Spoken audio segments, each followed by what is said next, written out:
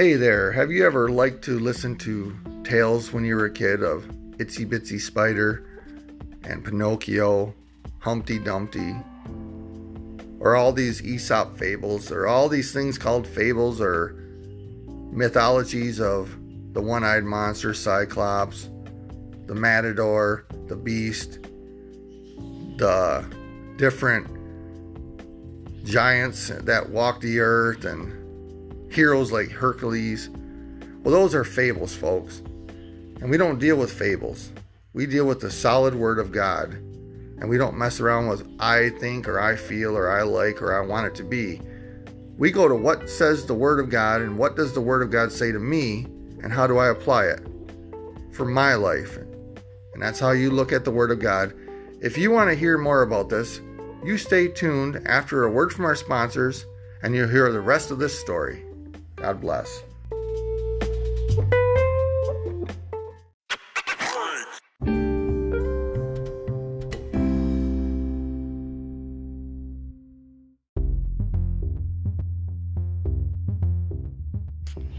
Hey everybody out there in podcast land, it's me again, David, with another talk for you today. It's Friday.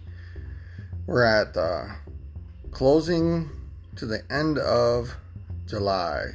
It's July 24, 2020. Wow, has time flown for us, man? Seems like we just started in the beginning of summer, and then we had floods again. Life just kind of took a turn. And here we are closing in on the end of summer, close to it. August is like the last minute of any vacation or fun trips you guys wanted to take or do. And then we're going to be right into the fall, which is my favorite time of the year. I can't wait for fall. So enough of that about the weather and the times of the seasons. I just wanted to talk to you a little bit today. It's Friday. Simple talk. I gave you a simple talk yesterday. Day before, I really believe I gave you enough to study if you are a studier of the Bible, or if you are listening to me to try to verify something I might say, because I do like to start controversy on purpose to get you to check things out. And when you check things out, your eyes may be opened at what I say in the Bible. Because one thing is for sure, anything I say about the Bible, you can check it out in the Bible, and if it's not there, you have a right to tell me. But I double check and triple check, and I really go over my scriptures to make sure I'm giving you the valid scriptures. So today I got something for you to think about. It's going to be small and simple, but it's going to be packed with a lot of punch. It's going to get your minds twirling. It's about fables, and how fables are used throughout history. I'm not going to get into the history part of it, but everybody's heard of like Cecil's fables, the Greeks and the mythology and all those type of things. In school they like to use fables like Pinocchio and all the little stories they use to try to teach lessons. And that's what a fable is. It's like a fake story to teach you a lesson, like a principle. But the principle is usually skewed. It's out of man's perception. It's not coming from a God perspective, where there's an authoritative judge looking down on you saying, hey, I'm going to control the right and wrong of your life of man, and I'm going to give you these rules, and you have to pay attention to these rules. And if you do not pay attention to these rules, I'm going to come down and I'm going to take care of some things. Nobody likes to hear about the judge. And just because Jesus hasn't came down and judged you for your sin or for your wrongdoing doesn't mean that there's not a price to pay for what you're doing. Every one of us must hold account to the things that we're doing, right, wrong, or indifferent. The things we do in secret, the things we do behind closed doors or when men are not looking, or even the things that we feel guilty for. Our conscience is like a recorder. It records the feelings that we overturn sometimes. The conscience will say, I'll give you an example. You see an item sitting on a desk, like let's say a $5 bill, and nobody's looking in the room, and you pocket it. And then the person comes in and says, hey, I put $5 there. Has anybody seen it? And nobody says a word. And that feeling that you get inside, you overran that. You didn't want to do nothing about it. You just kind of hid it. You didn't want nobody to know it. And after a while of doing that, you kind of overrun that. So it's easier and easier. So friends will come over and say, hey, let's go rob a bank. And you say, let's go. And you go in there and you feel no more guilt because you've taken conscience and you've wore it down to a place where it's not so sharp. It's kind of blunt. And so when it does say, hey, this is wrong, it's not wrong out of the fact of right and wrong and that you really feel bad for what you're doing. It's out of, I'm going to get caught. And if I get caught, that's a bad thing. And then you get mad about the fact of being caught. So it's no longer about what's really right and wrong. It's about how you can get away with it. And most people are walking in the presence of God in the church and in the things of God with that mentality. It's if I can get away with it, if I can get to the altar and I can pray, God's going to be okay with what I'm doing. He'll overlook it. But you got to be very careful with that. That's a fine line that you're walking there, folks, because our God is a judge. And even though He's let mercy flow across the land, at any time He can call forth to see what you're doing, and you might not be producing the right attitude, the right character content. You might be doing something that's really not right, and just because you feel all right or somebody else is around you validating what you're doing, you think it's okay. Don't do that today, guys. Live on the side of right with Jesus and you'll be all right. So enough of that little ramble. Let's do something here. 1 Timothy, I'm just going to read a few of these. They're out of different versions of the Bible probably, but you can go back and look at them. These are just going to hit parts that I want you to focus on. 2 Kings 14:9 is a good thought to show you that in the Old Testament, Joash, king of Israel, sent Amaziah, king of Judah, saying, the thorn bush which was in Lebanon sent to the cedar which was in Lebanon, saying, give your daughter to my son in marriage. But there passed by a wild beast that was in Lebanon and trampled the thorn bush. So you see, they're using characters in the Bible in these areas to demonstrate a principle, like something that he wants. It also is in Judges 9:7 through 15. You can read that also. I'm not going to focus on that part. I just want to show you what kind of fables are. 1 Timothy 1:4. Nor to pay attention to the myths and endless genealogies which give rise to mere speculation rather than furthering the administration of God, which is by faith. So one of the things that you don't want, myths or genealogies, endless genealogies, or fables or those type of things, or speculation, is those things rise more doubt. They give you more doubt rather than furthering the administration of God. What is the administration of God? The works of God. You're actually doing something for the kingdom of God. There's more people in the church I see in the day and age we're in. And I'm going to read you a few more verses. And they've given rise to preachers that will come and tell them stories. They rather hear stories than hear what thus says the word of God. And so many people are misinterpreting the Bible on feelings. They're believing a system. Many people over different denominations believe systems on the basis of feelings. So they'll say things like, I just don't think God would do this. I don't believe God would do this. Even though Scripture's plainly saying it in their face, they'll say things like that because they try to compare God to what men will do, women will do, what families will do, and not what a God will do. Not what a just God will do that put down laws and says, for example, in the Bible, in the very beginning, do not touch the tree. Don't even go near the tree. Don't eat the fruit of the tree. When you do that stuff, bad things are going to happen to you, man.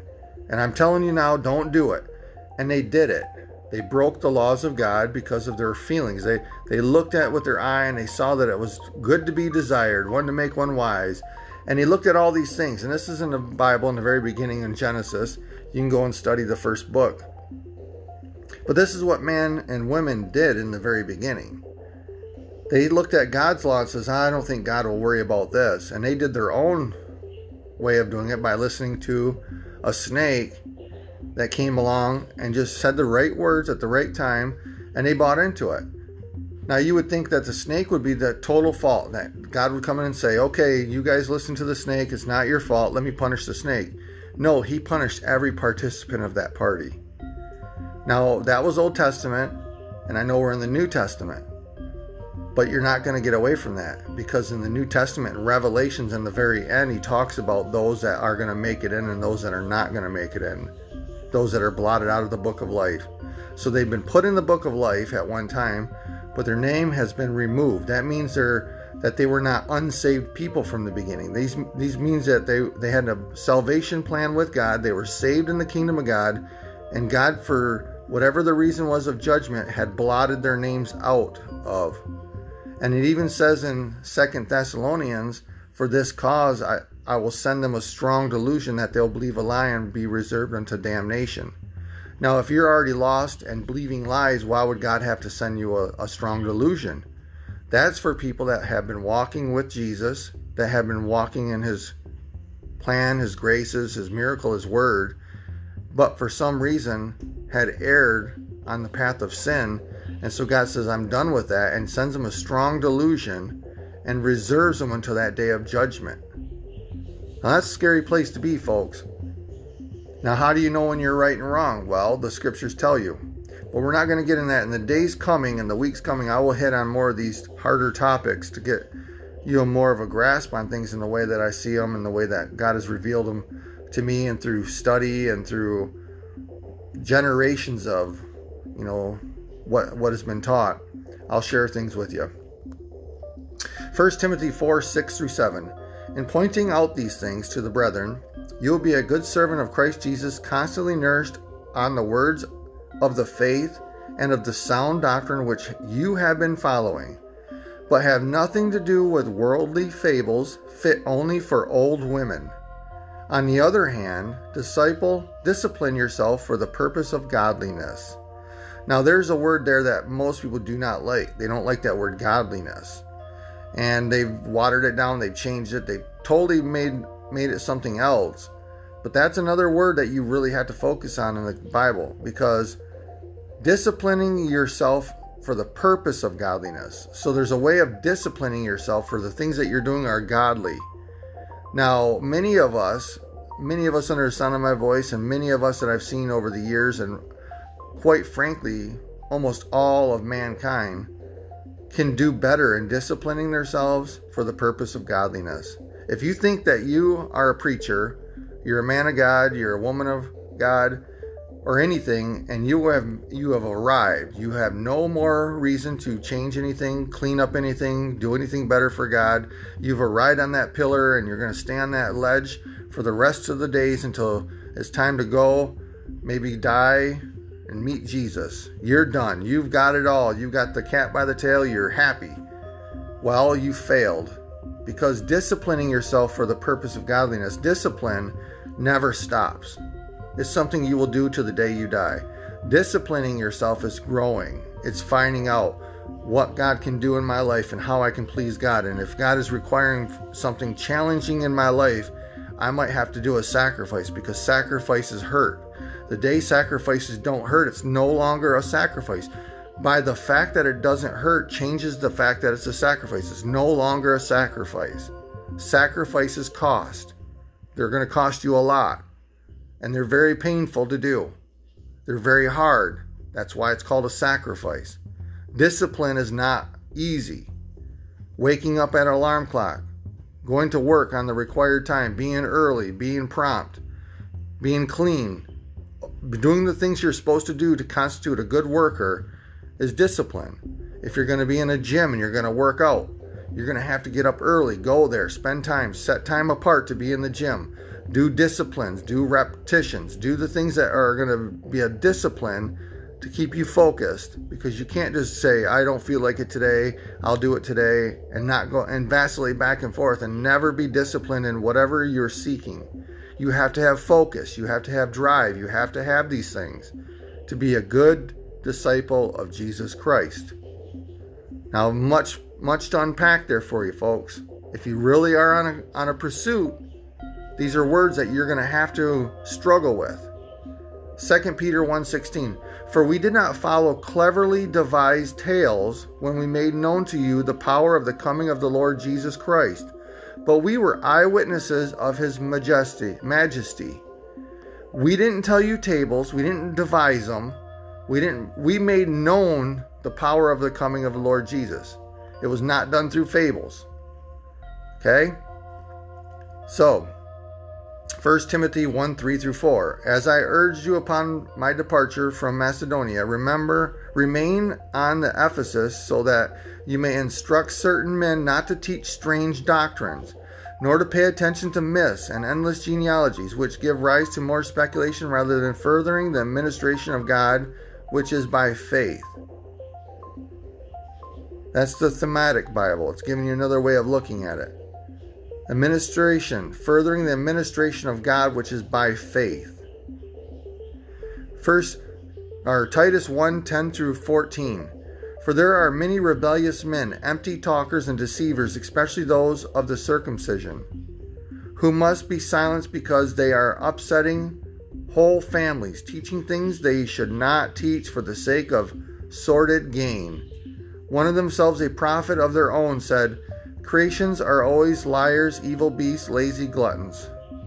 And you could read more in Titus 1:10-14.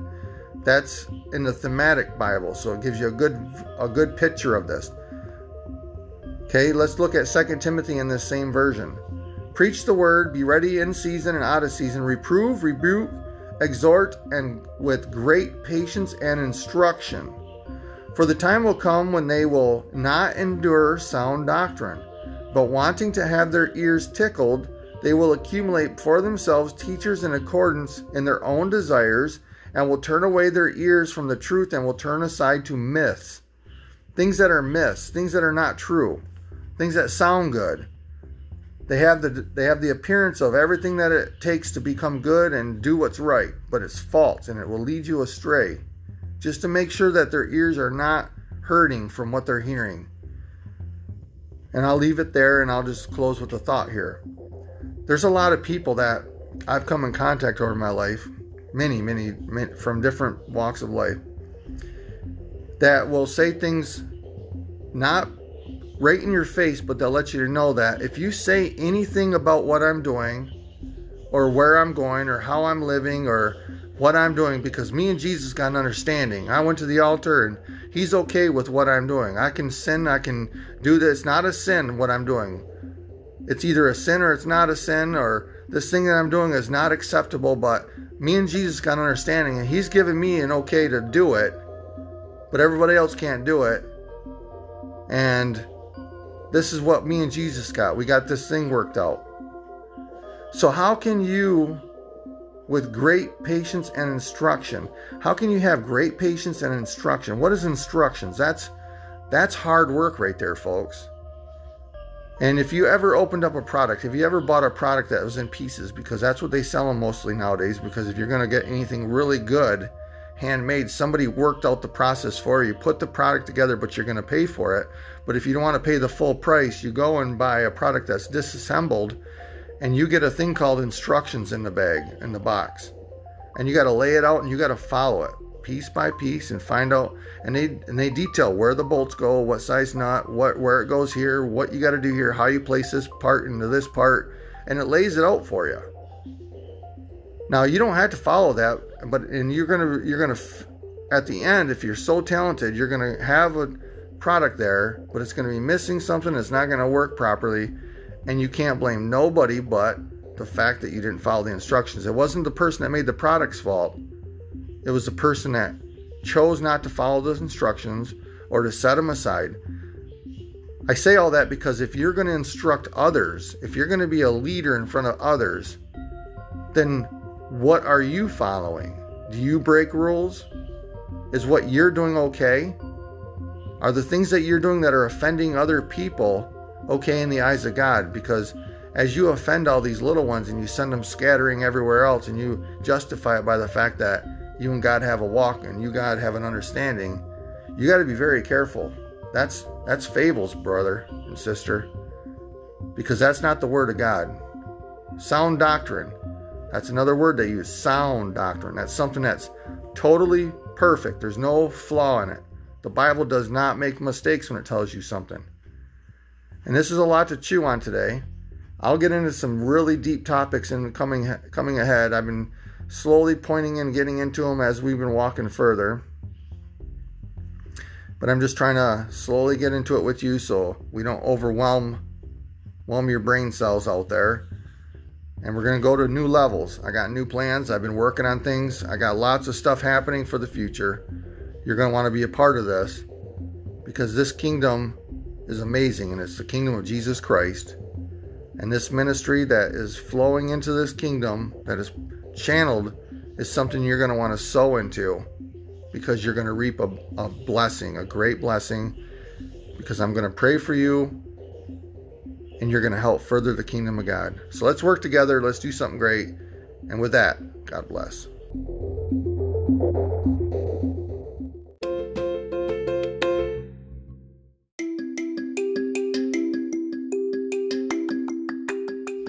Hey, thanks for listening to this podcast today. It's Friday. It's getting close to being the weekend. And if you're listening to this any other day of the week, sorry you missed Friday, but another Friday will come unless the Lord Jesus Christ says enough's enough. And I appreciate you, all my sponsors out there. I hope something in what I said today sparks a thought process, something to further you and your walk with God. And I love you, and I hope you have a great day. God bless.